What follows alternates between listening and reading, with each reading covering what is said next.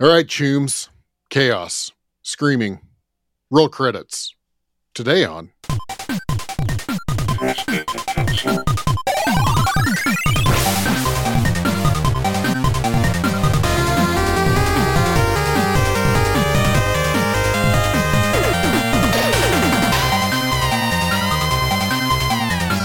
Angry.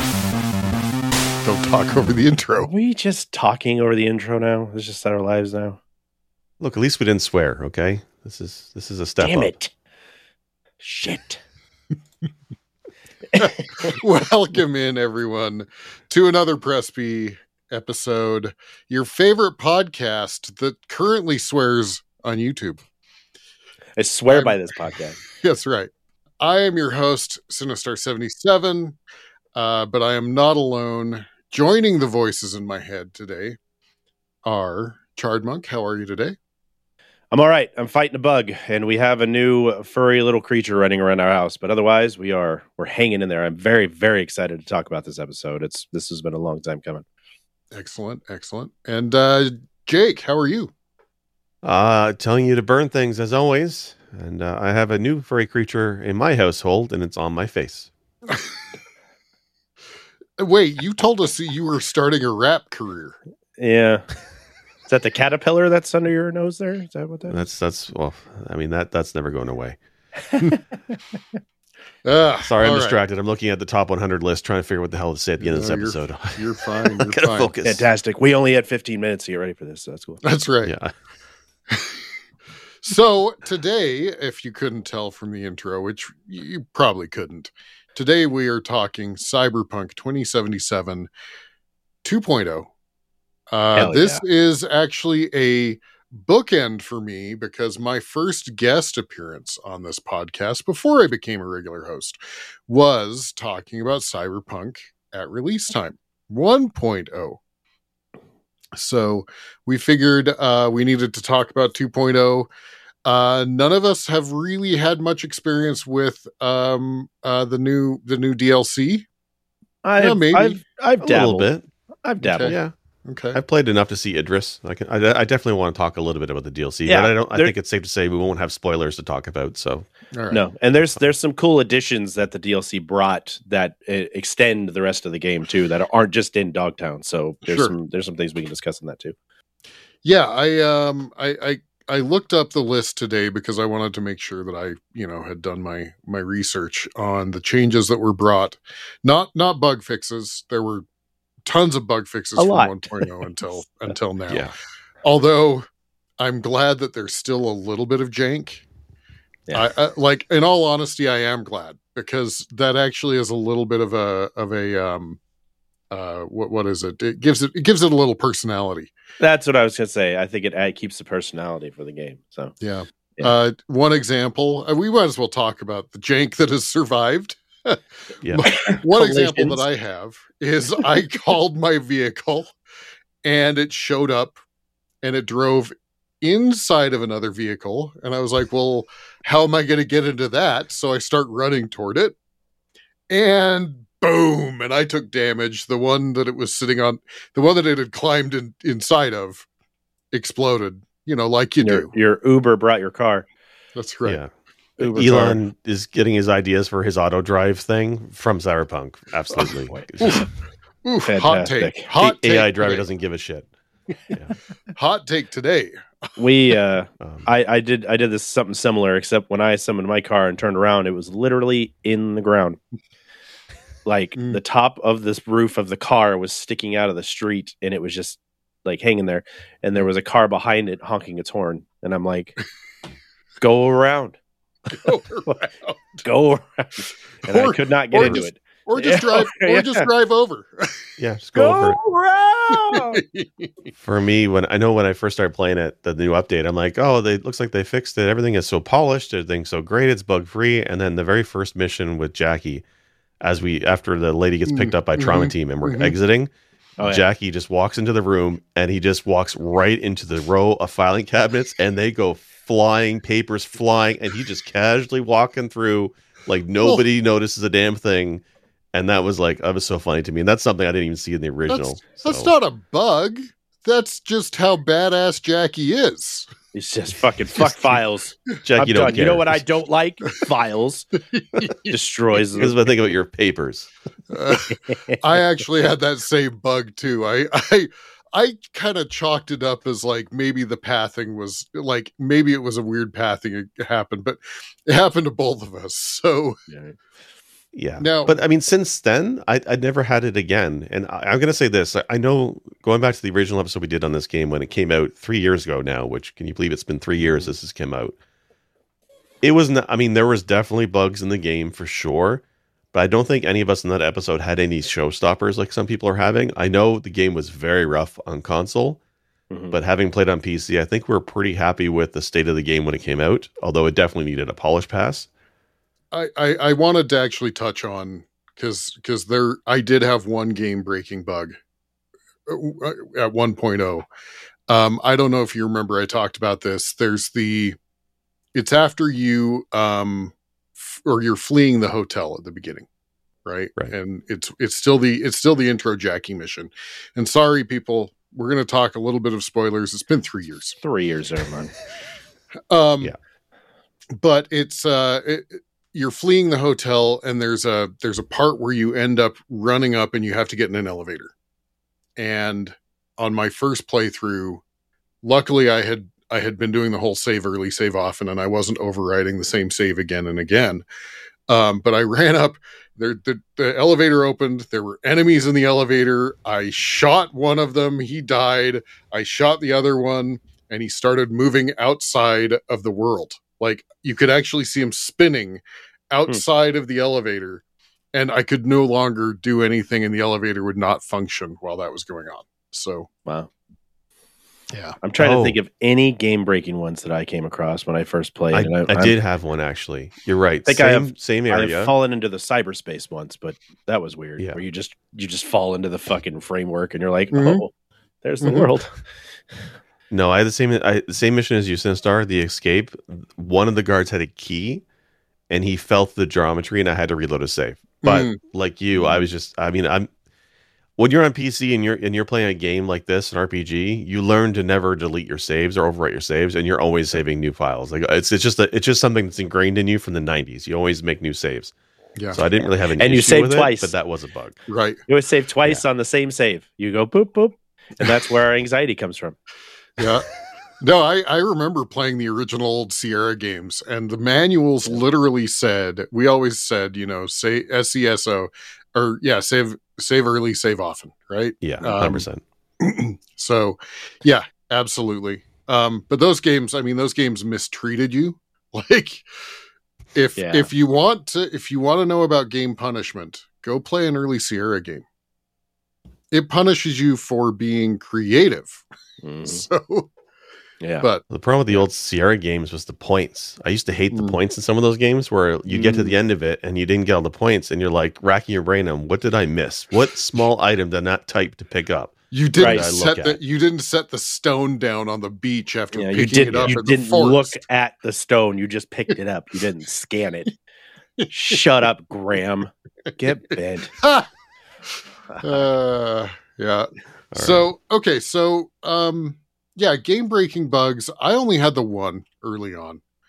And I know Werewolf wanted to join us. I think if he were here, he would talk about one bug. It wasn't game breaking, but he was disappointed that got fixed. Now, I think this got fixed long before 2.0. But he could literally drive his motorcycle up people and like launch himself like 20 feet into the air. Yeah. So, yeah. Wolf actually was like, I missed the first version. I missed the earlier version. I liked how janky it was. Yeah, for sure. Part of it for him though is because he went deep into his character customization, and he was making, I think it was Michael Keaton from Family Ties for some reason. And he had a bizarre eclectic outfit on, because in 1.0 armor stats were a thing and they mattered, and sometimes the best armor stats was not the most ideal piece of clothing you're wearing. Like sometimes you'd be wearing gym shorts with a leather jacket because the stats were better. Wait, so that's why he did the way he did. Wait. That's not appropriate. I'm wearing that right now. Yeah. I mean, I don't got wear gym pants since the shorts pandemic and, started, but and a business suit. add Well, a that fedora and a actually, tie, and you're good to go. I think that's actually a good segue because one of the key points in 2.0 is clothing is mostly cosmetic now. So Thank God. I actually like that. I was weird Almost about that. I was like, these fucking glasses are cool as hell, but they're like one armor point, while the googly eye glasses that I don't want to wear are the best in the game. Why do you think I wear glasses? These are not functional. These are +6 armor, my friend. It slays ogres too. So That's it right. never made sense that glasses gave armor, right? Or that a t-shirt gave you extra hacking ability. It's a fucking t-shirt with the smiley face on it. Like it's got it never microwave in it, yeah, Jake. Yeah. It's got nano weave. Like more technobabble than Star Trek. Better life through circuitry clothing. There you go. Yeah. But what bothers me about this fabric of our net. In this game, and I'm surprised again. I guess I was surprised when I first played it. There's like a lot of cool cosmetic stuff you can wear, like from jackets to hats and glasses and masks, the whole 9 yards. But you never see it in game unless you ride a motorcycle because there's no third person camera in this mode. This is a first person only game. Right. Even the mirrors, if you want to look at a mirror, you have to like deliberately go to it, start a conversation, and talk to it. Like there's no way to see your character otherwise. So it's almost like a waste to have all this stuff in the game. Just run around naked. It's good. Fair. I might have done that for a while. I ran around with no shoes because I forgot to equip a pair.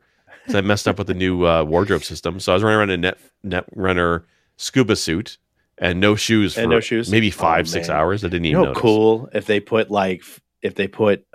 swim fins on and your character actually like flop flop flop flop flop flop flop net runner fins. Yeah. And like nobody responds to you. So I mean you could do that. Like the style of this game was always weird to me. Like there's that one character you meet later on, River, who he's a police detective, but he's got the one earring in the one ear, a cybernetic eye, and a fur jacket. Mm-hmm. I never understood the style choice between a giant fur jacket, yet he's supposed to be like a serious police detective. It never matched for me. He's the George Michael of police detectives. Right.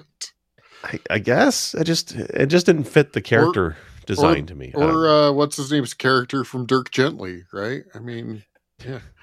I don't know. Like Panam with the thong underwear. I'm like, all right, that's a stretch, but I get it. That's fine. Everything else she wears matches. Leave the bodysuit alone, man. Yeah. Judy's the only one that like dresses like you would see someone walking around in overalls and a fucking wife beater. Like that's you see that here. That's so normal. I don't know. It's the realism. I just found this. That's why I like it. It's real. So they changed clothing to be mostly cosmetic, which now means that most of your armor tends to come from cybernetics and cyberware. Yeah. So, but they've also changed that so that actually the amount of cyberware that you can use is tied to your level, and that I actually appreciate that. It kind of feels it pleases the D&D 2.0 or AD&D nerd in me, where it's like, yeah, I mean, I like my Thaco. I mean, it gives me little bits of warm fuzzies there. That's fair. It's neat, and if you ever find that you want more cyberware, like if your character you're trying to build is meant to be more cybernetic, there's like a whole tree in the perk system now that gives you more cyberware is based on that kind of idea. So there's a path if you want to be over kitted out with Chrome. Sure. I tried that. Like the one ability is like you can go 50% more over your cyberware limit, but it costs you a health point per each. So you kind of get the glass cannon kind of feel to it. So I appreciate that. So cybernetics is core to the gameplay, but if you really, really want to focus on it, you can totally do that. And you're just a badass. And like you get so much armor from certain mods, it's insane. Yeah. I like the skin enhancements that make your armor abilities go up, and then you can level them up, because I know you can get the tiered stuff, but I don't remember in the original version if you could level up the stuff you already had to higher tiers. I didn't think you could. So you can like add components into your already used cybernetics to upgrade its armor, its power or whatever. And I do like that each Ripper dock, before it was like you had to go to a certain Ripper dock to find a certain enhancement you want. Now they have attachments like poison or freezing or shock, and those are found, but you can still find all the same cybernetics in whatever Ripper dock that you go to. So it's not like I got to go across town to go get the mantis blades because all I have is the mono whip over here, and you're like, I don't want to go across town. I don't want to waste the time to do that. So it's pretty cool. You just find a Ripper dock and there you are. Speaking of Ripper docks, you made me think of the opening mission, and going back through and starting again and doing the opening mission. It still tore me apart. Oh, Jackie? Yeah. Come on, man. That's why this game was always so good, right? The narrative in this game was so much better. And that's the big takeaway for me, was that the narrative still holds up 3 years later. I like the story in this game quite a bit.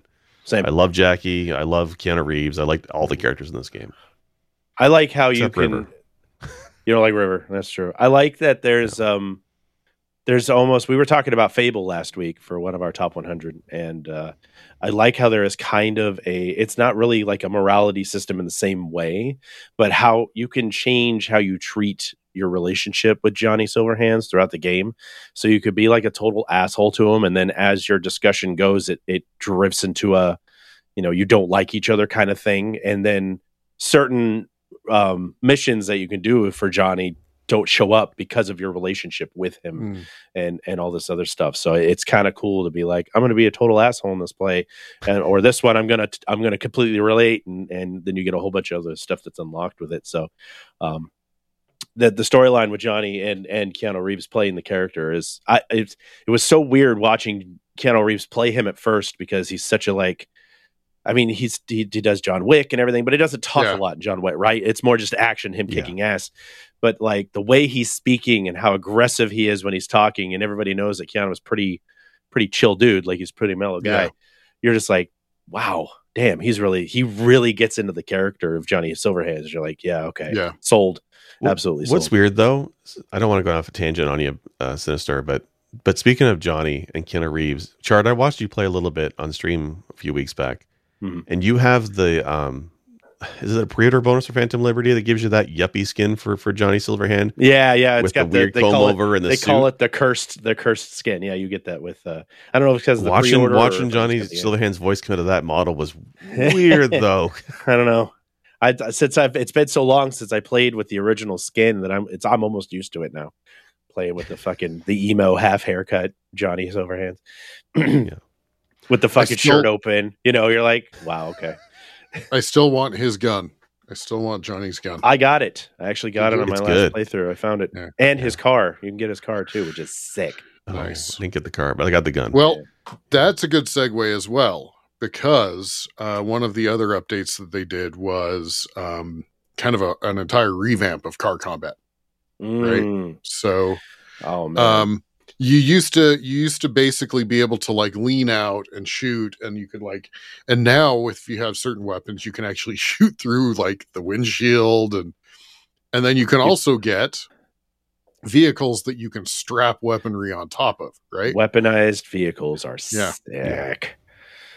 Yeah. So, and then there's also all sorts of perks. Like there's a perk that gives you kind of quick hacking on like other vehicles. You can actually quick hack another vehicle while you're in vehicle combat, right? Yeah. I mean, so totally revamped. Car combat feels entirely different. So, and it's fun. It's smooth, and it's really well executed. There's a lot of missions where you're picking up other cars, or you're trying to get away from something and they're chasing you down, and instead of just ramming you or doing a cutscene of you hanging out the window like you said, you can actually have a car that's weaponized and turn the weapons on and use them. And I like that they're not like not turrets. Like you got to, Yeah. it's got to be right in front of you. No, Shoot, they are shoot hard mounted. You have to Yeah. like aim yourself at whatever you want to shoot. And there's a whole level of difficulty of aiming and driving at the same time. It's definitely a difficult. It's still janky. Like it's more fun than it was before. At least you can do car combat because it makes sense in this world. But I still find it janky. Like I'm shooting at tires, and half the time I'm shooting at the tires, and they still don't explode and go out, unless I'm missing something. But I'm glad it's there. I'm glad they changed it. They also changed the vehicle physics when you're driving. It's a lot better handling when it comes to controls than it was in 1.0. But I will say that janky. Vehicle driving still holds that jank factor for sure. It does. Like one of the things that I actually learned from watching you, Chart, I never realized this. I kept my hand on the mouse and I kept trying to like aim when you're driving a car in this game, let go of the mouse. Yeah, hand up because it centers it for you, and then it connects the camera to the car so it turns wherever you're turning. But when you do combat, you have to use the mouse to aim your shit. So you're fucking running into everything because you're still trying to shoot behind you or next to you and still steer. It's definitely it'll give you cross eye real quick. But the added car combat to all that, and speaking of cars, one of the DLC additions is you can go and do car stealing missions where you can go find cars that are on one of the fixer's radars while you're driving around, and it shows up as a little steering wheel on your map. And take that, and then it's like Grand Theft Auto where you steal the car and then you take it to that fixer and he puts it in a garage. But while you're doing that, of course, you're getting mobbed by police, other gangs, other assholes. Yeah. And you're trying to get it there in one piece while they're still like shredding you with bullets. Those are cool missions. I like those, but they are definitely very, very difficult. Yeah, they're very tough. It's for El Capitan, I think. There's an introductory mission I remember doing with him, and it's fun, and I like how it's procedural. So if you miss one, don't worry about it. There's like another one that gets randomly created later on. Like it's every hour I blew if one you up. want. I still blew one up. I came tearing ass in with my mechanized car and just was shredding everybody and blew the damn car up. So I drove away. Yeah. Very nice.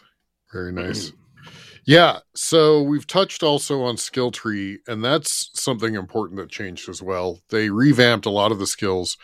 One of the things I like about it is you actually can refund skills with no like risk of losing points or anything.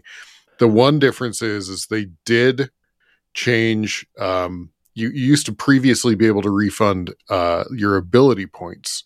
That you can't do. Well, you can do it once, and then that's all you get. So if you get to level, I don't know, whatever, 30, 35, whatever, and you're like, I don't like this build, you get one time to refund your ability points. But honestly, I think if you play long enough, the ability points kind of become, okay, I've got enough ability points, and now I'm just building my skill trees however I want.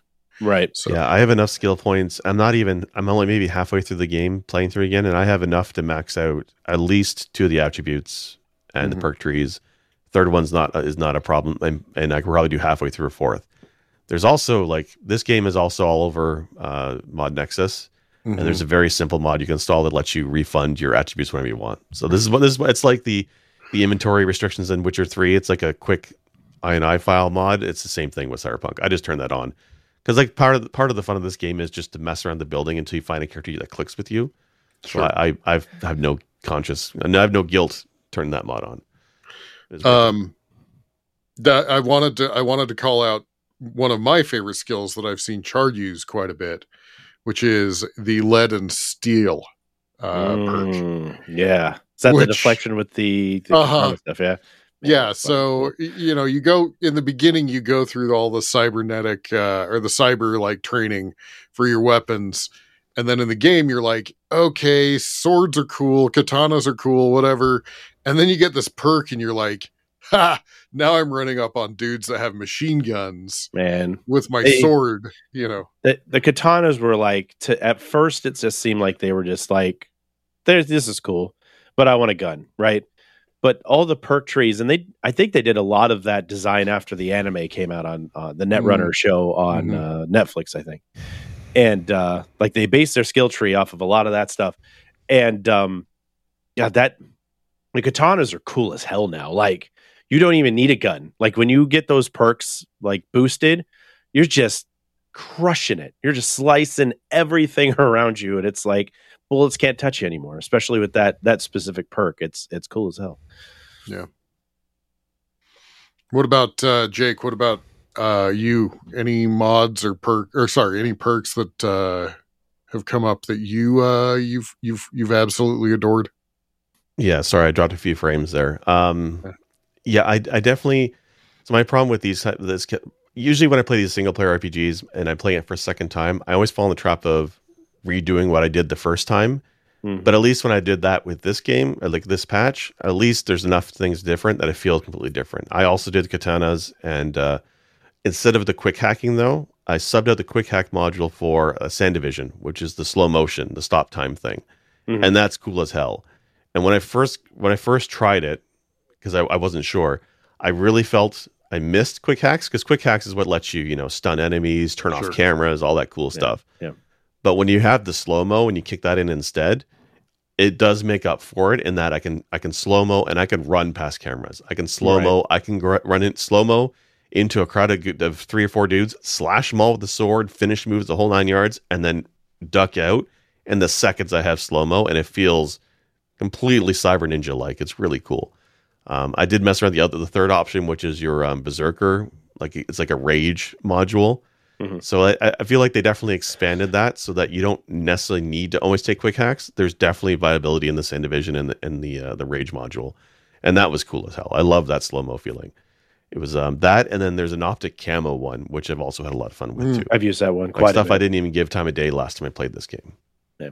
I didn't even know some of that stuff was available until this go around, and you talked about it, Jake. I was like, there's a slow motion thing, and then I was digging through the Ripper Doc stuff because, like I said before, if he didn't have it, you didn't get it, right? So I was like at the same 3 damn Ripper Docs because I didn't know where to go and was still trying to find my way in the world. And I started, but I was like you. I was like, man, I miss these quick hacks because I'll be hiding behind something. I was like, shit, I can't quick hack the camera.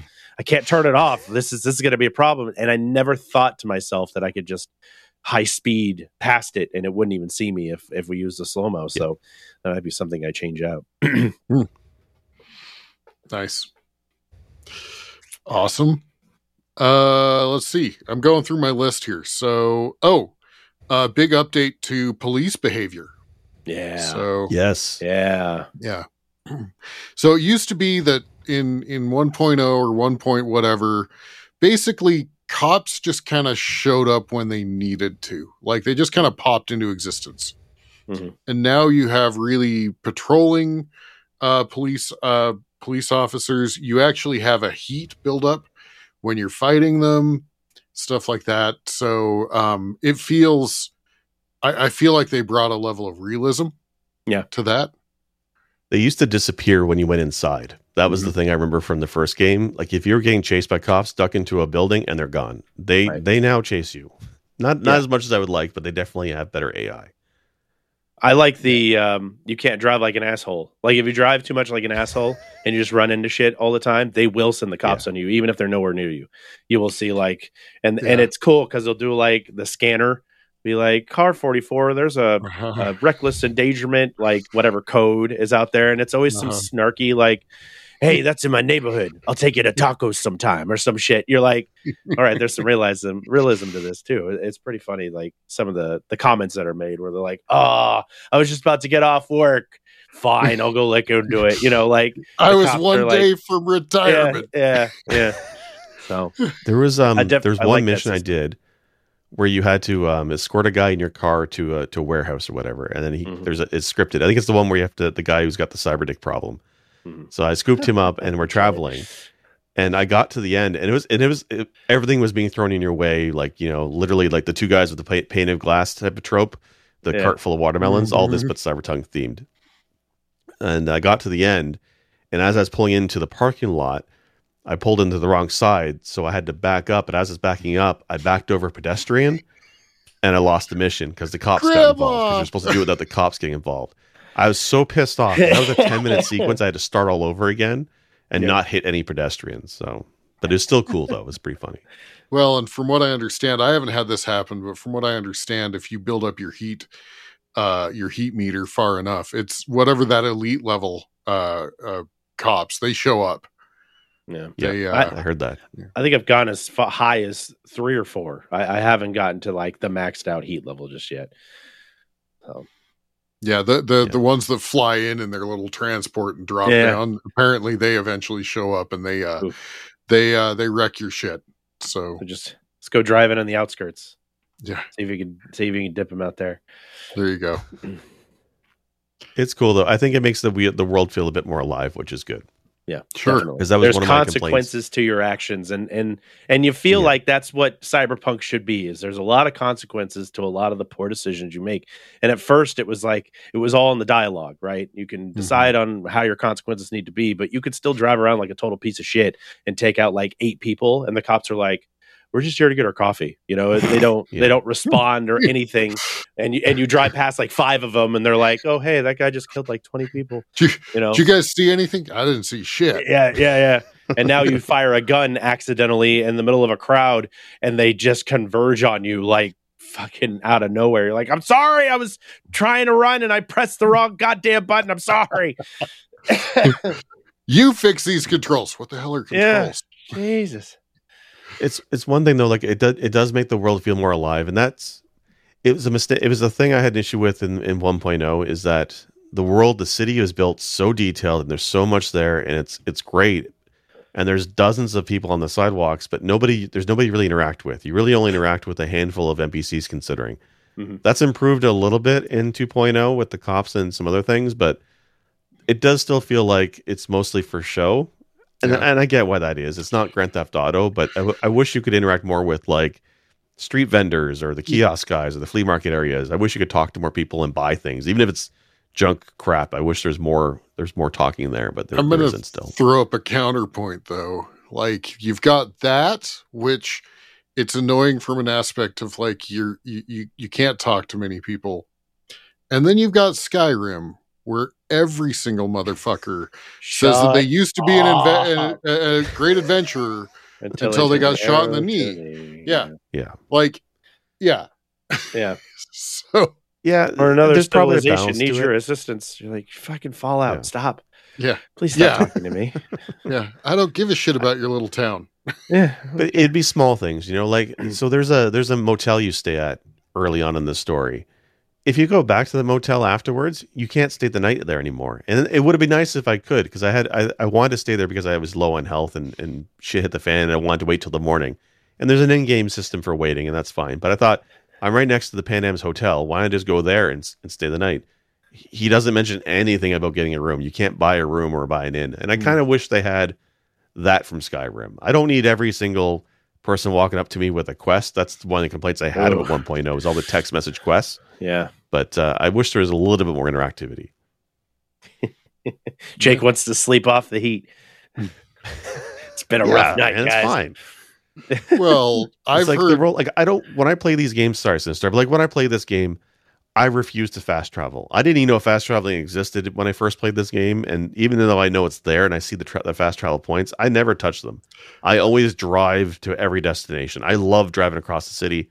I got the bike from Acura in the game now, and I zip across the city. It's fun as hell. I love doing it. But I like that just an ounce of RP where I just stay the night at this desert hotel. But I think the three of us like to drive the city. I think it was Wolf. I think it was Wolf that's like, "Oh, fast travel's the greatest thing in the world." And I'm like, listen, if I'm looking for graffiti tarot, or I'm trying to find collectibles throughout the world, I will fast travel, just because I'm trying to do it quickly and pick them up. But if it's like mission to mission, I drive from one end of the map to the other. If you're going to buy the damn cars that are out there, why don't you use them? Use the cars. So I love driving around the cars. And now that we're getting like some more like different styles of cars and the combat of the cars and whatnot, I got my favorite car already with the guns mounted on the front. And I love cruising around the city, and then somebody pisses me off, I just light them up. and then I got to run from the heat, and then flee the cops. Yeah, it's a whole nother level, and it adds like Jake said, it adds another level of realism while playing the game. You just drive around. But if I'm trying to grab a collectible, or if I'm looking on something online, I'm like, oh yeah, there's something here I wanted to get. I'm just going to do it real quick because it's going to take me 15 minutes to drive to it, as opposed to I've got 10 minutes to play, so I need to do it real quick. Then I'll fast travel from one point to the other. But when it comes to like the missions and like when we settle in and we stream, I try not to fast travel too much because I like to take in the realism of the world. And you get to see some cool shit. I do want to call out. I think that this is something that CD Projekt has done incredibly well. That and I love my Skyrim. I loved my Oblivion. I loved my Morrowind. Like I loved Fallout 3, or Fallout New Vegas. Amazing, but when you look at the actual length of the main quests in those games, they're actually really short, and it's because they expect you to go talk to everyone, right? Mm-hmm. And what CD Projekt has done is they have made a really cool story front to back in both The Witcher and in Cyberpunk. And now that supposedly the DLC, I haven't experienced it yet. I own it, but I haven't. But I mean, I think that where they basically looked at is they're like, we can either have you talk to every motherfucker, or we can build a story, right? Yeah, and let's concentrate on the story. And so I think that's really probably the reason that you don't see as much interaction as you do in, say, a Bethesda game. And that's because they basically were like, story is first and foremost. And Bethesda is like, the open world is first and foremost, and we'll tack a story inside of it. That makes sense. I mean, there's still plenty of stuff to do. Even Jake watching me stream them is just like, just do these other missions. You are going to get so lost in everything that's up. Because I'm trying to not, trying to go from the bottom up and tick them all off. And it's just like, there's so much. It's the completionist. It's the completionist. So much to do. And I'm like, it's hard for me to just do main storyline stuff when I've got all this shit underneath it. That's the reason I never finished The Witcher, because I'm like, I can't get all this done in a reasonable amount of time. I can't do it. And I can't let it just sit. That's the reason I never finished Oblivion. Mm. And when I got Skyrim, I was like, okay, I am going to do the main story from front to back before I do any side quests. And then literally 10 hours later, I'm like, that was it? Yeah. Yeah, right. Yeah. And I will say though, because I know I mentioned you guys offline as well. There's a lot of side quests that are in your logbook, but there's not really a quest to them. Like, a lot of them are just points of interest, and you get maybe a few lines of dialogue, and you get a really cool item. Right. Like there was one where it was a garbage dump, and there was a really cool item there, and that was the quest. So a lot of the side quests you come across are just points of interest, but there was also a lot of in-depth side quests, especially with the romanceable characters like River, Judy, Panam, and all them. Those quests are pretty substantial, and those are worth doing 100%. But the stuff with Delamine, I'm not going to do a second time. The stuff that's with the car stealing, I'll do a little bit of that, but I didn't really focus on it. Or the Cyber Psycho quests. I would love to do all those, but it's too time consuming. So I kind of just pick the few that look interesting and move on. I will say, for those that are listening, if you haven't played this game before, or you haven't done the Delamine missions, go do them. They're pretty funny. At least once, yes. There's a decision that you can make towards the end of it that can sway some things. So I think the Delamine ones, definitely. I did it twice. They're both worth doing whatever, in my opinion. I had something I was going to say, and I can't remember what it was. Oh, some of the stuff since you get to play as a Corpo or an Outlander or all the other the street kids. Some of the missions that unlock specific. I want to say legacy, but you know what I mean. Like character class stuff. Like one of the outskirt ones gets you your car back that you had at the beginning of the mission, and somebody took it when you were doing the Jackie stuff, and you didn't have your car anymore. But if you follow one of the missions, you go out into the Badlands and you find it, and somebody stole it from you, and you could be a dick and steal your car back, and then you have it in your thing for Are you the dick, or were they the dick? A little bit of both. Who stole it She first? was like, it was my way out of town, and I'm like, bitch, this ain't my car. You know, I was like, give me my car. I was like the fucking Flavor of Love ladies. I was like, bitch, you fucking pulled my weave, and you know, we fight over the damn car. But then I chase her off, and I'm like, and that's the car that Sinistar goes, yeah, that transmission sounds like shit. Like, well, I built it, so yeah, it probably does. Did you buy any vehicles in the game at all, or no? What's that?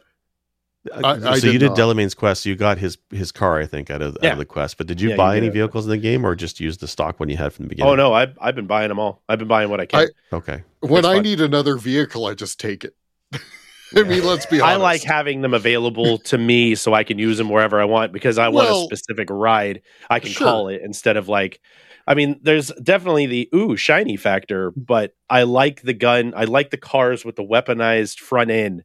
And that's out in the Badlands. To go get those, you have to like drive out there to find one. So I just was like, fuck it, I'll just have it come and deliver to me. Uber car, you know? Yeah. Yeah, I bought a motorcycle that looked like it's out of Akira. So anime, if it goes the near max speed, and when you're in the Badlands and you just zipping across, it's hilarious. As long as you don't hit something. The moment you hit something, you go flying and you're dead. But it's fun. The journey is fun. But can you drive up pedestrians? No, you can't. Well, I mean, I'm usually following the rules of the road. I just happen to be going twice as fast as anybody else. But there's a lot of vehicles in the game. That's really cool. But my thing was, you can't carjack unless your strength is high enough. Because I'm playing with a build where I have the technical abilities really high, so I can steal from parking lots, but I can't steal in the middle of the street. The first time I tried carjacking and I couldn't open the door and they just ran me over was pretty freaking funny. Yeah, I gotta say. Yeah. And I'm the opposite. I have a high strength build and gorilla arms, and I'm ripping off doors, but I can't break into a car that's sitting in a fucking parking lot.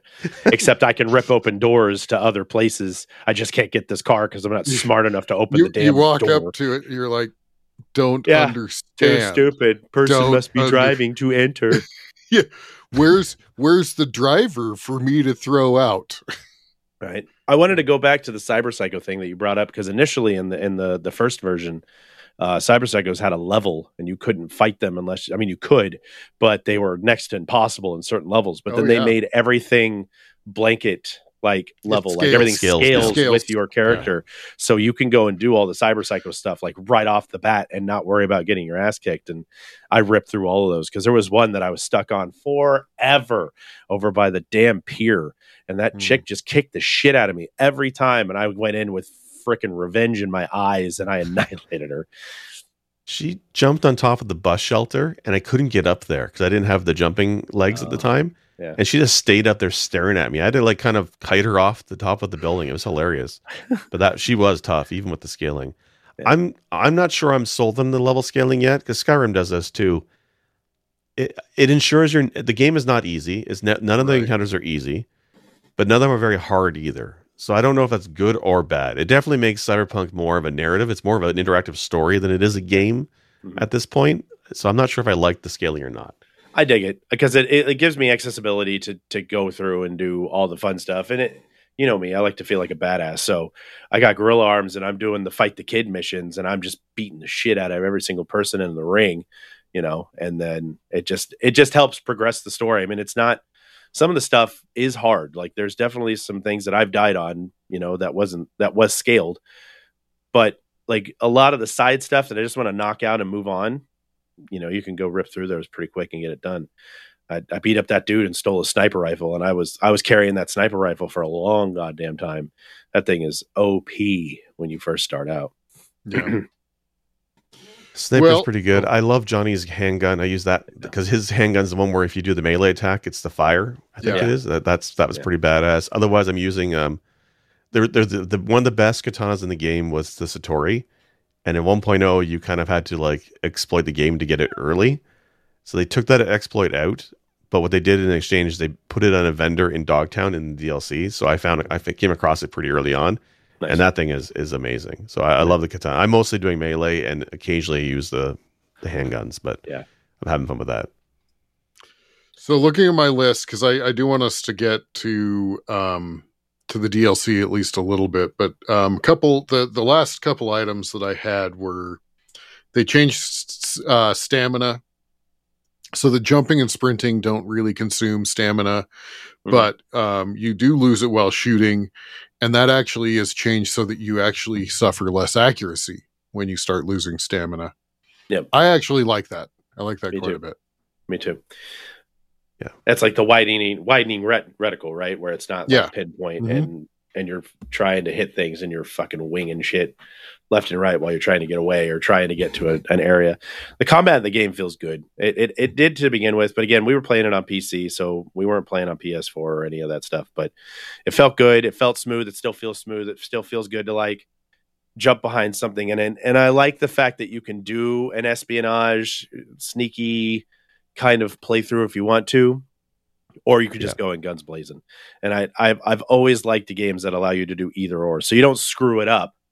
You can just be like, fuck, well, now I got to kill everybody, instead of just trying to get to one point or the other. And I do appreciate that about that. So I do like the hindrance of actual reality. If I'm running and gunning in real life with a cybernetic arm, it can be hard for me to hit a target if I'm, too tired to hit it. So I appreciate that. You have that problem too? Yeah, I do too. I do. Yeah. I have the one cybernetic eye and the too big a earring, and it throws off my aim. You kind of drag that fur jacket to give the fur jacket. Back. Yeah, the fur jacket helps equalize everything. Yeah. I do like that in the DLC too. There was one quest where you can talk your way through it, or you can just go in guns blazing. And I was kind of in a rush, so I kind of went guns blazing, got my ass handed to me, but I could have done it if I wanted to. So I like to give you that freedom. They give you the choice of what you want to play as, and that's good. Right. And a lot of that can be initiated in conversation, and that's cool. Yeah. Like you could talk your way out of it if you're like a high enough level of, technical or intelligence or whatever. Sometimes you can back your way out of like a tough situation, or you could just be like me and Mongo yourself through everything and just be like Hulk smash. And you know what? I'm tired. And you just punch the dude in the face and his head explodes, and then you destroy everyone around you. It's neat. I love the choices you can make. Oh, for sure. It's kind of like a halfway between what it originally was and like Baldur's Gate level choices, right? Baldur's Gate 3. Yeah. This game has good choices. Baldur's Gate showed us what choices really are in a video game. What real choices are. but this one does a good job of it. So yeah. And then the one last bullet point I had is they changed healing. So that instead of like, having a whole bunch of healing items in your inventory, you basically pick what type you want, and then they just recharge over time. You get, which I love. I love that. Yeah. I love it. It's a cooldown system. It's way more intuitive. Yeah. And like there's enough. I mean, I don't want to deal with consumables in this game. I really don't. I'm focused on the stories and the combat. Yeah. I don't want to have to sit and see how many heal packs I have in my imaginary backpack. I really don't. I love the cooldown system for this, and it's fair because you can use it a couple times in combat, and that's fine. But when things get really heated and you're definitely over your head, it's not going to make the thing easy for you. It's still challenging.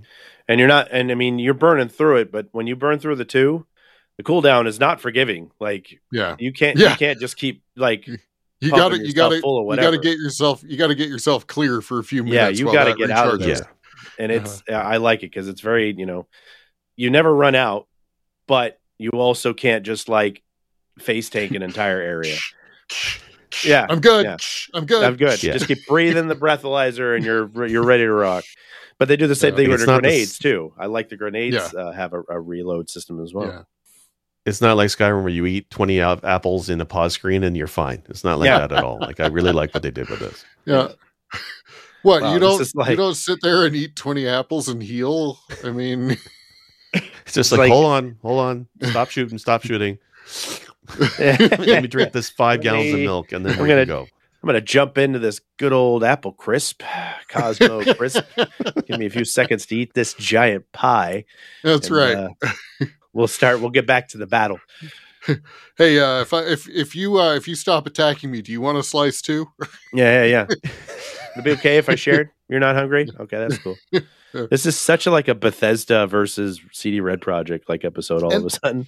And we should really talk Bethesda at some point because I do love the Bethesda games. I really do. Yeah. I have hundreds of hours in Oblivion. and I've never completed Oblivion because the completionist in me won't let me finish Oblivion. Yeah, I'm the same way with Skyrim. Yeah, the thing, I like those games too, but there's definitely a Bethesda feel to their games, and like when I tried playing Starfield, I was kind of done with it. A lot of what was in Skyrim that I loved didn't translate very well to the space setting, and I was just kind of done with it. And it felt like, how many decades have they been making this kind of game, and it's still the same stuff? You mean you can't turn into a space I wish they'd werewolf? advance a bit more. Yeah, exactly. Like I mean, at least in Cyberpunk compared to Witcher 3, I loved Witcher 3, and there's definitely the DNA of CD Projekt Red in there in Cyberpunk, but they're still drastically different games with different narrative styles, drastically different combat inventories. They feel completely different games, and they did a good job with that. Feels like if you were to fishbone these two games, you would get the skeleton of CD Red Projekt, but there'd be so much different directions that it goes in that it's just like the foundation's the same, but it's definitely a different car. Like it's a Toyota and a Ford. You know, it's like two different, completely two different vehicles. I will say, when we're talking Bethesda real quick, I do like the VATS system in the Fallout games. I do like the VATS system. Did you played a little bit of Starfield? Did they have a VATS type? Not by default, no, but I'm wondering if there's a perk that gives you something like it. Not out of the gate, no. Although I want to say, I don't think Fallout 4 had the VAT system either. I don't think. I think they went to. I think you could still do slow motion, but I don't think you had to select the targeting. Right. Yeah. So it's not quite the same. I think Starfield probably has a perk that lets you do something similar to what Fallout 4 did, because there's a lot of similarities between 4 and Starfield, but I could be wrong. But out of the gate, no. Okay. Yeah, Fallout 4 does have the Vault Tech assisted targeting system. Yeah. Okay. It did have it. Okay.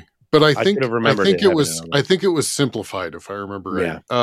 I think it's definitely not what 3 had, for sure. I think it doesn't. Isn't Cthusiast Jeff a massive Bethesda fan? And if he's still in chat, maybe he can correct us. I know he's a No Man's Sky fan. And Star Fox 64. Yeah. But okay, so that's the main game, kind of the big changes that happened in 2.0, avoiding talking about all the bug fixes, because if we talk bug fixes, we'd be talking for 12 hours. Another 2 hours, yeah. Since you guys have experience with the DLC to a degree, which of you wants to start, and let's talk about it? I might can start with it if you don't mind, Chard. So yeah, go ahead. The main difference from, first off, I'm going to say that I'm not going to spoil the story and whatnot, but I think everybody's seen the trailer. Everybody knows Idris Elba is in it. And basically the general gist of the mission is you got to save the present, which is the thing. How you go from Cyberpunk V, the Merc for Hire, who's, the whole stuff with Johnny Mnemonic in your head and all that stuff, that to helping the present, bit of a stretch. I didn't quite like the opening to the story and how you get recruited. It's fine, but it's a bit cheesy. But once you get past that, the story is pretty much balls to the wall the entire opening sequence. Like, it never slowed down.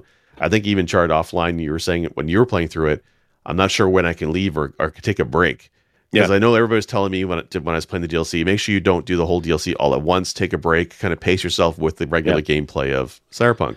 I'm like, when do you take a break? Because it's several hours long in the intro, and it does not slow down, and that's good. It's definitely a fast paced. But it does eventually give you a chance to break, and you get a chance to explore the new area, Dogtown. It's definitely cool. And you meet the other characters and whatnot. So I did like that once it got past the initial intro.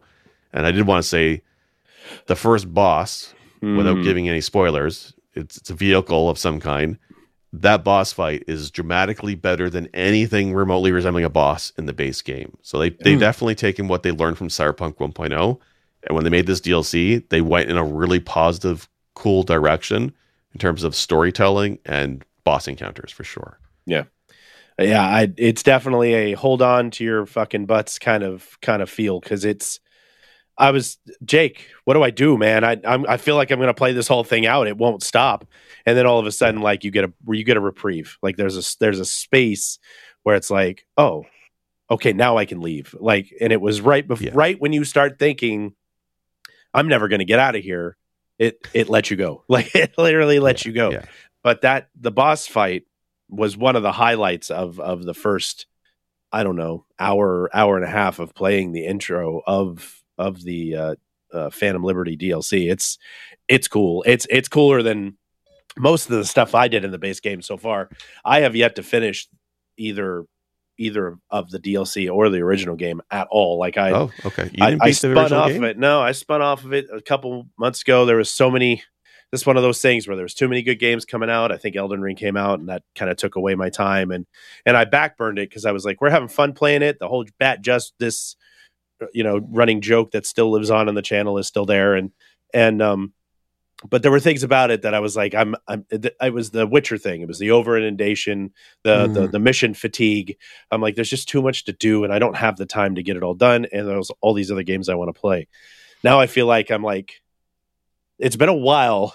I think this and Sea of Stars are the only two games where I've been like thinking about them at work to come home and play them. Like that's how good this update for Cyberpunk that's been out for 3 years was it was like, oh my God, I want to go home and go drive cars around in the Badlands. I want to go try and get these missions done for Pan Am and for Judy and see where things are going. Like, and the honest to God, the graphics also massively improved. And it's such a subtle thing that you don't realize it until you look back on like like what you were playing beforehand. And because we're streamers, most of us are streamers, we can go back and look at our older VODs and be like, shit, yeah, there's a lot of stuff that they changed to this. So it's so good and it's so much fun. And it's been a while that I've been like itching and raring to get home and play something. And I can't, as much as I'd love to play it on the Steam Deck, it just does not do the game enough justice to play it on my Steam Deck. I have to play it on PC.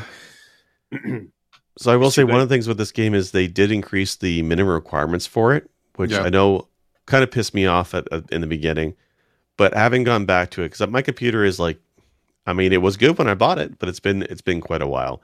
Right. So if you ran Cyberpunk at release at like medium or high, today when you go to run it, you're going to be running on low.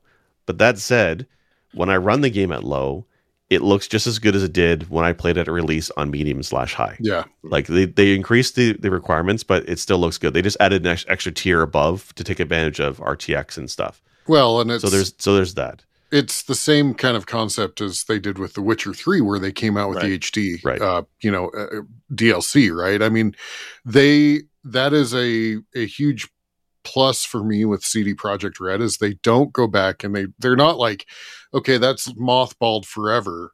Right. No, they continue like Witcher 3. How many years? 6 years after, they're like, here's an HD upscale. Enjoy, right? I mean, and it looks fucking good. Yeah, and it's it's nice. Now we often complain about the three of us didn't, but the world as people buying games online that aren't finished. We had a discussion about this in a previous episode about things just being broken upon release. CD Red Project went and did all this stuff. Now you could get the DLC if you wanted to, and you paid for it, and it was $30 or some shit American, or you can not get it and you still get the version 2.0 update for free and play all the improved stuff. You just don't have the DLC. They just packaged it because the DLC was coming out, so they released it as a bundle kind of deal. But The Witcher 3, like Sinistar said, you get that stuff 6-7 years later, and it was free. None of us had to buy the HD upgrade. They're just like, oh, by the way, we're going to make this game look better to fit with modern times because it's still a popular game. So, and I totally appreciate that. They're not like, well, we're going to make all these bug fixes and we're going to do all this stuff, and then you have to buy blank to get it to work with the rest of your stuff. You have to get the DLC to get the improvement because Destiny did that shit. Or special edition Skyrim for more money, right? Yeah. Bethesda, looking at you, they didn't like just keep releasing it and we just kept buying it. It was like, here's a patch. Oh, there's some DLC. You can get it if you want to, but you get the patch regardless. So it's not like you were forced to go and have a chit chat with Idris Elba to get the nicer looking graphics and the improved combat, car combat. You just got some bonus with it. This is a company that loves their IP, right? I mean, you can tell. I mean,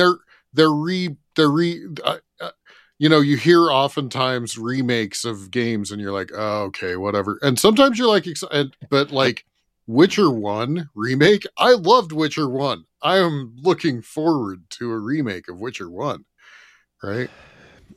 I'm still reserved on that one, but I mean, I love The Witcher, and I'm happy to see what they do with Geralt. I love Geralt. I love his voice actor, and I'm happy to see what they do with him. I'll play it regardless, but I'm with you. Sometimes you see remastered and you're kind of like, I don't know. Like Super Mario RPG is getting a remake.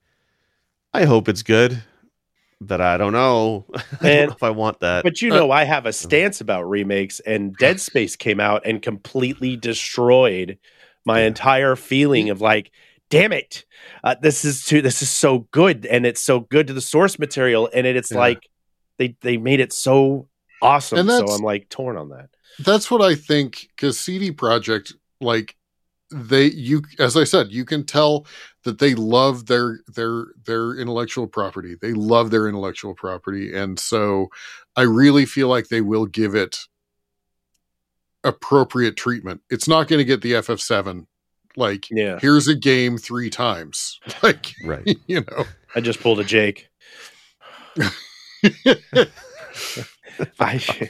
It's not pandering. Like it's not so freaking obvious that they're like, here's all this cool shit, but you got to pay for it. Or here's something that's reimagined, but you have to pay for it.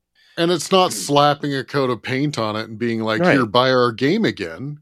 Right. No, it's with Dead Space, it's the same story, but that entire like field of play is new. You just ride along the same story rails, right? I mean, exactly. Yeah. Like what this is it's fixing the reputation of what they damaged when they released this game buggy. That's what it is, especially for console players. If they can still play on their other consoles. But this, to me, this kind of redeems the studio for future games they bring out. That's it. They're also one of the reasons why I will never pre-order a game. I'm going to wait for a release, and I'm going to wait for reviews because of things like Cyberpunk and No Man's Sky. I love Hello Games. I love No Man's Sky today, but when that game came out, it had issues, and Cyberpunk had the same growing pains. If they given this game an extra year of polish, I think it would have been fantastic. They couldn't. At least they fixed it now, and what they've done now is above and beyond just fixes. Mm-hmm. They reworked the game based on years of feedback, and it's now such a great polished product. Mm-hmm. To me, it almost qualifies for a Game of the Year considerations. It might actually, depending on how the story goes in Phantom Liberty. Like they've rebuilt this game in such a fantastic way. Like Witcher 3, you're right. They released a patch that polished a hell of a lot of it. Mm-hmm. It's great, but this is much more dramatically changed than that. Like the cyberware and system and the cosmetic, the armor they've changed around, the perks have been redone. Like everything they've done has made this a much better game. And if you don't care about the expansion, you get it for free if you've already paid for the game, which is great. We have another game that just came out that is suffering from they should have left it in the oven a while longer, and that's City Skylines 2. It is absolutely getting trashed, and from all of the stuff I have seen, rightfully so. And that's a game you know they're going to support it in the long term. You know that the mod scene around it is going to rally behind it, and you know that 5 years from now, it's going to be a fantastic, amazing game. Yeah, I just wish they waited a couple more years for that to more coalesce. To release it now in such a bad state, it's just going to leave a bad taste in a lot of early adopters' mouths. It's just you don't like to see it. Yeah, it doesn't even have. It doesn't even have mod. It doesn't even have mod support yet. Like they took mod support. How do you release City Skylines without mod support? That's what made the first one so good. Are you kidding me? Nope. But I mean, even when we sat down and talked about how bad it was, we're like, it's CD Red Project. They're going to fix it. It's going to get fixed. It's going to get fixed, and it's going to be better. Right. And we knew that. So even spending it early, if it's somebody like that, like when you trust somebody as much as you trust like CD Red Project to be like, they're going to fix it. It's going to be amazing. I'm not mad that I bought it on early access, which is what it should be called. They shouldn't be called pre-releases. They should be called early access because that's what they are. And then whatever they do to fix it, it's going to be good. You know, Cedar Red Project is always going to come through and make it better, make it right. And talking City Skylines 2, Paradox supports their IP like they always do, right? And so we're gonna see that support come through. I don't worry about a Paradox game, right? So cool. Well, any other topics to talk about in the expansion or anything else? Let me say one last thing on the expansion stuff. So I'm not that deep into it. I don't think, Chard, you are either. But no, I just got to Idris Elba. I've gotten to the point where I've gotten to see Idris Elba's character. Yeah, that's and my big worry with when it comes to voice acting in video games with celebrities, I usually don't like it. For those who've played the new Mortal Kombat, they have what's her name from what's Transformers? Her name? Yeah. Megan Fox. Megan Fox. Yeah. She voices one of the characters, and God, is it awful! Apparently, she just read the lines. Like she just. Like they had Ronda Rousey do a character in the other Mortal Kombat, Cassie Cage, and that was really bad. But Megan Fox just blew it away with how shitty the acting is. So that's my worst fear. Is like there's amazing voice acting talent, and I always say give them the work. Right. Like sometimes there's crossover, like Mark Hamill, actor, famously also a voice actor with Joker and stuff. Like he's a fantastic voice actor. There is crossover. But 9 times out of 10, when I see a celebrity is attached to a video game, like Keith Sutherland as Solid Snake, I got pissed off. Like, go back to David Hayter. Give me the actual voice actor who's trained in this. Mm-hmm. But I will say with Idris Elba, obviously it's for the celebrity casting. They made the character look exactly like Idris Elba, but he acts in it perfectly. Like he did not just read the lines. No, he's like, right it's from the like moment a you movie. meet him. Yeah. Yeah, it's straight out of a movie. Again, it's not like a carbon copy Idris Elba character. It's got a unique style to it. It's a voice to it. It's him, but it's really well done. And he gives it a full-on performance. And like that's what you want to see. If he quit acting tomorrow, he said, fuck Thor 5 and not come back. I'm going to be a voice actor and do games. Totally cool with that. Like he could do it. He's got a great voice. I love that actor. Yeah. I mean, I think that there's the difference that like, think is there a role that Idris Elba has ever done bad? Right? No. And then think, is there a role that Megan Fox has ever done? Yeah. Every a lot. A lot of them. But I mean, listen, like Morgan Freeman, I'm a happily married man. But I'll tell you what, Idris Elba could read the ingredients to Frosted Flakes to me, and I would be like, I'll listen to the whole damn thing. Just like Morgan Freeman. You know, I would be totally fine with it. And there's a great interview, because he's got a good sense of humor about it. And they were talking to him, and he goes, I saw this one. The interview was like, so are you worried about the mod community doing anything to your character's body in the game? And he goes, how did Keanu handle it? Yeah. How did Keanu take it? Well, he like at first they're like, you know, that the mod community is going to like make it so that like they can have sex with you. And he's like, oh, really? And then it's like the next slide, he's like, how did Keanu take it? Like, it's great. Like, so he was Knuckles in the Sonic movie, and I thought, oh, what a stupid role for him. And even though it was a bad role, he still nailed it. He still nailed it. He is Knuckles now. I love that guy. By the way, Megan Fox, we're looking for sponsors, Megan Fox. Yeah, no shit. Yeah. Let's reach out to her. We could probably afford a Megan Fox, right? We can go to Cameo and get her to read something for us. We can't get an Idris, but we can get a Megan. We can get a Megan. Yeah. We're sorry, Idris. I don't know. Idris Elba was really fantastic in this game. He really definitely sells that role. I'm looking forward to seeing the story with him and the other character too. Keanu was Johnny Silverhand is epic. Everybody. I mean, like this game will eventually become some sort of movie, because they did the anime, which was an offshoot. It doesn't have anything to do with your character, but how cool would it be if they were like Cyberpunk 2077 with Idris Elba and Keanu Reeves, and it's like the birth of Samurai, and it's got Rogue and all the characters, like, you know, and all the actors and shit. I'd be like, I'll fucking go see that in a heartbeat. Or Asako goes down. You know, you're like, damn, I'm there. Yeah, there are some scenes in Cyberpunk that are still epic, and I still remember them even today. Like when I went through and I did the parade scene again with the giant floats that are coming down the city. Like that scene is breathtaking, and it looks even better now. This is a game where I, because of my computer, I was worried about running it. I signed up for GeForce Now, which is their cloud streaming service, and basically, for those who don't know, you pay $15 a month. You can log into your Steam account on NVIDIA's servers to play games.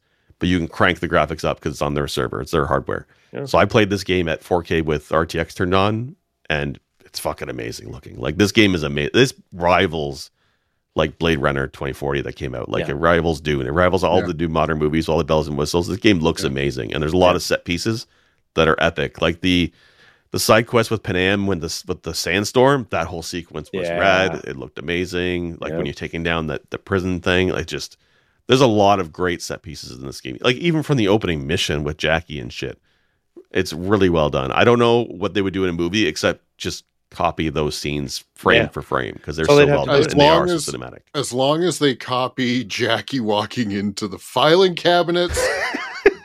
Or the car stuck in the ground. Yeah, if that's not in the movie, if Jackie doesn't just say "fuck every file cabinet ever," I'm out. If I don't see a Model T posing in the movie, then it's what are they even doing? That's if there's no T pose, you know that if they release this as a movie, there has to be some callback to the jank in the game. There has to be. I would hope so. Because I'd laugh my ass off. I mean, they did the same thing in what is that movie with Ryan Reynolds? Free Guy. That movie was hilarious for that kind of stuff. It was spectacular. So, I mean, you got to have it. Even if it's a serious movie, just have them T-pose real quick. Hey, even Dungeons and Dragons, the movie, had the jank factor, right? Yeah. Like, when surprisingly good movie. When the fourth best Chris starts to melt, his face starts to melt. Oh my God. I was laughing whatever off. Yeah. Or the guy, or the undead dude waiting for his last question. Oh my God, I was rolling. I was dying. Well, awesome. Any other thoughts on the DLC or the game? Give this game another shot. Play it. Play version 2.0. It is legit. Even if you don't get the DLC, try it again. Just play the new stuff with the new look and the new additions to things. The perk tree is so much easier to navigate. Leveling up is easier. The game is a little bit easier. It's not. There's still some jank in it. And I just expected. looked. It's currently on sale on Steam still. Fucking get it, man. 40% off for the base game, or if you buy the bundle with the DLC, it's 33% off. Yeah. So get it. It's so good. It's still good. It's still got the homage, and CD Red Project did it justice. They absolutely fixed it. I freaking love this game, and if I didn't have to go take care of a puppy, I would probably start playing it as soon as we were done. I may be spinning this up after we're done here. So yeah, my biggest regret this past 2 weeks is I haven't had much time to play games, and especially not a chance to play Cyberpunk. It's really well done, and if you already own the game, there's no reason not to go back and play it. The DLC is worth picking up just for the improvements in terms of the storytelling. Idris and the boss battle was really well done. It's worth playing through again. The DLC gives you an additional ending you can do, from what I understand. Plus, there's also 3 endings in the base game. Like, when I first played this game, I actually got the bad ending, and I was pissed. But now that it's been a few years, I'm going back now, and I want to get the better endings. Right? There's 2 other endings I can get.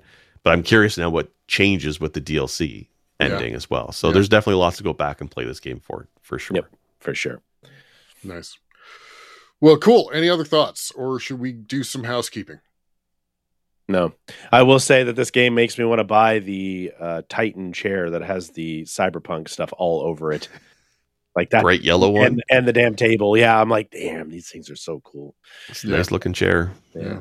I mean, that's probably the reason why I have the yellow arcade stick behind me, and you probably can't see it on my shelf, but I have a yellow controller. I can see it. I have a yellow Xbox controller, and that was because Cyberpunk theming at the time I got them. I have bingo. Yeah. Jake pointed at the shelf. I never do that. Pointed to the yellow controller. Yeah, that actually covers 4 squares because you never actually do it. Exactly. You bingo automatic. That's an automatic. There you go. Winner, chicken dinner. That's right. Cash your voucher. You get to play a free round of Circus Charlie on me. Oh boy. All right. On that note, we have some housekeeping. Let's talk about some great video games like Circus Charlie. You guys can just go first because I'm still looking. Okay. He's going to put Circus Charlie up there. I guarantee it. He's going to be like, you know what? Fuck it. If you're new to close. If you're new to the podcast, we've been working through a pre-2005 press B to cancel top 100 top 100 games that we think you should play. We nominate some games each episode as long as they're live. which this one is. And then once we have a compiled list of 100 or so, we will then start a process of trying to rank those, whether we do that in discussion on the podcast or if we kind of do like a summary or something, you'll hear about it. But for that being said, we have 3 games to nominate tonight. Chard, why don't you start? I'm going to go back to a classic that I used to play quite a bit that had a banger soundtrack. It was on the Sega Genesis. It was a beat 'em up story type game. You know what we're talking about, but I'm going to pick Streets of Rage 2. Streets of Rage 2 introduced a lot of really cool things into the game from its series. Final Fight was there on the Super Nintendo. It reigned for quite a while, but we discussed it before we started today that Streets of Rage kind of just had its own thing. Like it felt like a better beat 'em up game than Final Fight. Don't at me. I'm just saying this because that's how we feel. Also, Streets of Rage had Streets of Rage 4 recently, well, not recently, a couple years ago, come out, and the game is so solid as Streets of Rage 4 that it continued onward. Streets of Rage 2 added the the fire strike attack, and Blaze had her little flip kick thing that she did, and then it added Skates and Max, the pro wrestler, and then the kid in the rollerblades. And what 90s game is not complete without somebody on rollerblades? None of them, if you ask me. It's true. You're not wrong. Absolutely love Streets of Rage 2. I played it religiously. It's got some cool stuff. Did that one have the alien level in it? I think that one had the alien level in it, which was kind of a bizarre. Yeah, there's like a section where it's like a haunted house and they're like fighting off aliens or something. There could be 3. I don't know. But all I know is that Streets of Rage 3 was 2, definitely weirder. Yeah, it might have been 3 that had that, but Streets of Rage 2 took the stuff from 1 and improved upon it and made it more solid that stuff carried all the way into Streets of Rage 4. So that's how good it is. So I'm going with Streets of Rage 2 added to the T list today. Excellent. Did 2 have the kangaroo hidden character? That was 3. 3 has Is that 3? Okay. Yeah. 2 is definitely, I love 2. I know we talked a little bit before the episode. I think 2 is better than 1 for sure. I like 1 was great for what it did. I would put 1 up against Final Fight any day of the week, but I still think 2 did a lot better. I really like the ROM hacking scene for 2. There's like a dozen ROM hacks for that game that are all solid. Like, and there's ones that just swap characters. Like if you want to play Sonic through Streets of Rage 2, the Ninja Turtles, you can, and they're really good ROM hacks. Just adding different characters to it. I really like Streets of Rage 2. Plus the music is so good. That's when we say Genesis sound is better than SNES, or at least I do. Streets of Rage 2 is one of the first games I'll point to. That's one of the only games outside of Sonic that I will agree that it has a banger soundtrack than most of the other games that I've played on the Super Nintendo. Nice. Well, Jake, are you ready, or do you want me to go next? No, I got mine now. Okay. It was Streets of Rage 2, but fuck you, Char, for taking my pick. No, it's fine, but you gave me an idea, though, for one. And I'm surprised I haven't mentioned it already. Maybe I was saving it for a day like today. No, Final Fight's okay, but like, no, for me it's Double Dragon. So yeah, okay. I'm saying Double Dragon, but I'm also going to say the Master System version. And I know when we finally talk about the top 100, I'm probably going to get some pushback on this one. I know the NES Double Dragon is the one most people are familiar with and probably played, but I'm going to keep pushing that button. That's the Master System version is underrated. It's a fucking hidden gem. I used to speed run it before Brazil took over. It's fine. I'm going to go back one day and get that fucking record. I'm close. I'm at 13 and a half minutes. I just need to shave off 3 minutes. It's good. But I love the Master System version. Why? Because, first off, it's closer to the arcade game in terms of the levels. And it doesn't have that stupid leveling up bullshit that the NES one does. The NES one, you can't do all the moves until you've gotten halfway through the game. Or unless you, like, glitch the grind on stage 2. None of that in the Master System version. Master System, you have all the moves right from the beginning of the game, and that's the way it should be. It has an amazing soundtrack. It also has more enemies on the screen at once. It can have 3 enemies on the screen at once, just like the arcade, I think it was. The NES one, you're restricted to just 2, which is not the same. So I love the Master System version. I wish more people were familiar with it. I wish more people would give it a chance. I think it's got a great soundtrack for the Master System. It looks pretty good concerning the system you're talking about. Like, we're looking at an 8-bit system, and it just looks really good, sounds really good, and plays really good. So for me, Double Dragon on the Master System, I have a deep connection to that game, but it's also, I think, a good game. And I wish the Master System was more widely adopted in North America and people would have played it more, because I know how easily it gets overshadowed by the NES version. But that's my pick. Nice. I've played a number of Double Dragon ports, and I've enjoyed pretty much every single one. So I think there was an Atari port that was bad, though. The Atari one might be on the Wheel of Pain. I'm just going to give you a heads up. Oh, no. Good thing I finished my game. It was bad. Mine will be done at 11:59 and 59 seconds. You're holding up a whole episode. I hope you're aware of that. All right. I'll finish Battletoads somehow. Yeah. All right. Well, on to mine. So we have done an episode, so I'm not going to dive into this super deep, but my game is Prince of Persia. I am nominating the original Apple II release. I think it's the only Apple II game that we have on the list. Wouldn't surprise me. Yeah. Mm-hmm. Yeah.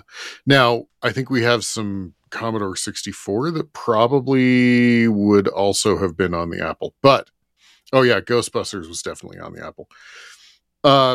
Prince of Persia, rotoscoping, animations were really cool. Came off of the back of Karateka, however you pronounce it. Decent story for being a 60-minute game, and it's timed. Has some cool, I guess I would say fuck around and find out, some leaps of faith, stuff like that. But, and then at one point you meet your nemesis, and that's a really cool, little bit. So we did an episode on it. I'm not going to dive into it. If you're interested in Prince of Persia and want to know more, go listen to our episode or watch our episode. But I needed to put that on the list. One of the more influencing games on the industry for sure. I mean, I was watching a streamer I like to watch, MRR Night. He was playing through Tomb Raider earlier this week, and just seeing the way Lara Croft runs and jumps straight out of Prince of Persia translated to 3D. Like it couldn't be more clear of an influence, and I think they even mentioned that in interviews. So that game's impact runs deep in the industry, like huge. It's definitely one that needs to be on the list. Yeah. Like, do we have Karateka on there? I don't know if we have Karateka on there. I don't think we have Karateka. I don't think we do. No, I think Prince of Persia is the better pick. Yeah, for sure. Jordan Mechner, however you pronounce his name, really did kind of build on Karateka. Karateka is a great game. I mean, it's janky today, but back in the day, it was amazing. So. Yeah, but Prince of Persia brings that narrative to it. As simple as a story as it is, it's still a story, and it kind of gives you the theming to it. Karateka, you're just a karate dude on an island. So you're trying to save the princess or whatever. Karate dude on an island was my Halloween costume this year. There you go. He carried around the island with him. It was great. It did. I do want to point out, since we're talking Karateka, I always thought it was funny because when you get to the very end and you go to rescue the princess, there are two stances. There's a running stance and there's the karate stance. If you walk up to her in the karate stance, she kicks you in the head and kicks your ass. One kick and she's finished you off. How is she a prisoner? Wow. You have beat the end boss at this point. And That's funny. Yeah. Anyway, well, she just wants a point to prove, just to see if you would actually come and save her. That's all. That's all it is. Oh, there it is. There it is. Also a point to prove, a segue. Jake actually does a pretty recent video on a playthrough of Karateka. It's a newer version of it. Go check that out. It's on Press B to Cancel. He does some cool commentary about it. He plays like the original and then the newer version or a remaster version of the whole thing, and he does kind of a breakdown and everything. It's really that's neat. Digital Eclipse did a really fantastic compilation, the Gold Master series that they started doing, and they did a whole thing on Karateka with behind the scenes interviews and all that awesome stuff, prototypes. It's fantastic package, and there is a remastered or a remade version of Karateka as well, and it's a great way to play that game, and it holds up. And you get to, I think they didn't include the NES version, I think, and the Atari 7800 version.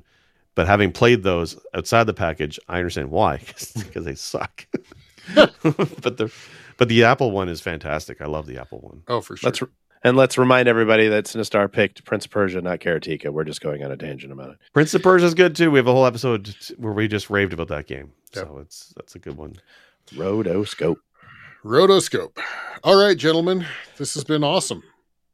It always is. Yeah, it always is. The takeaway: go play Cyberpunk. Go play Cyberpunk. Yeah. Dude, give it another whirl and enjoy yourself. All right. Well, I have been Sinistar. I think the other two have been themselves as well.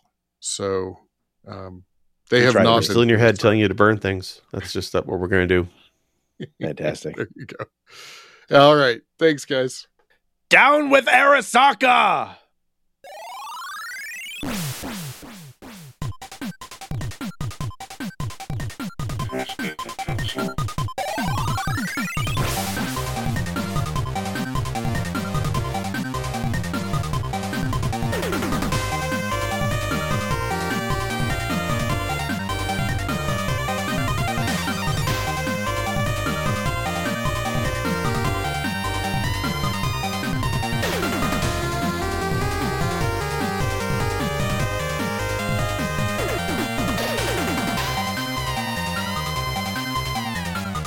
Revengence.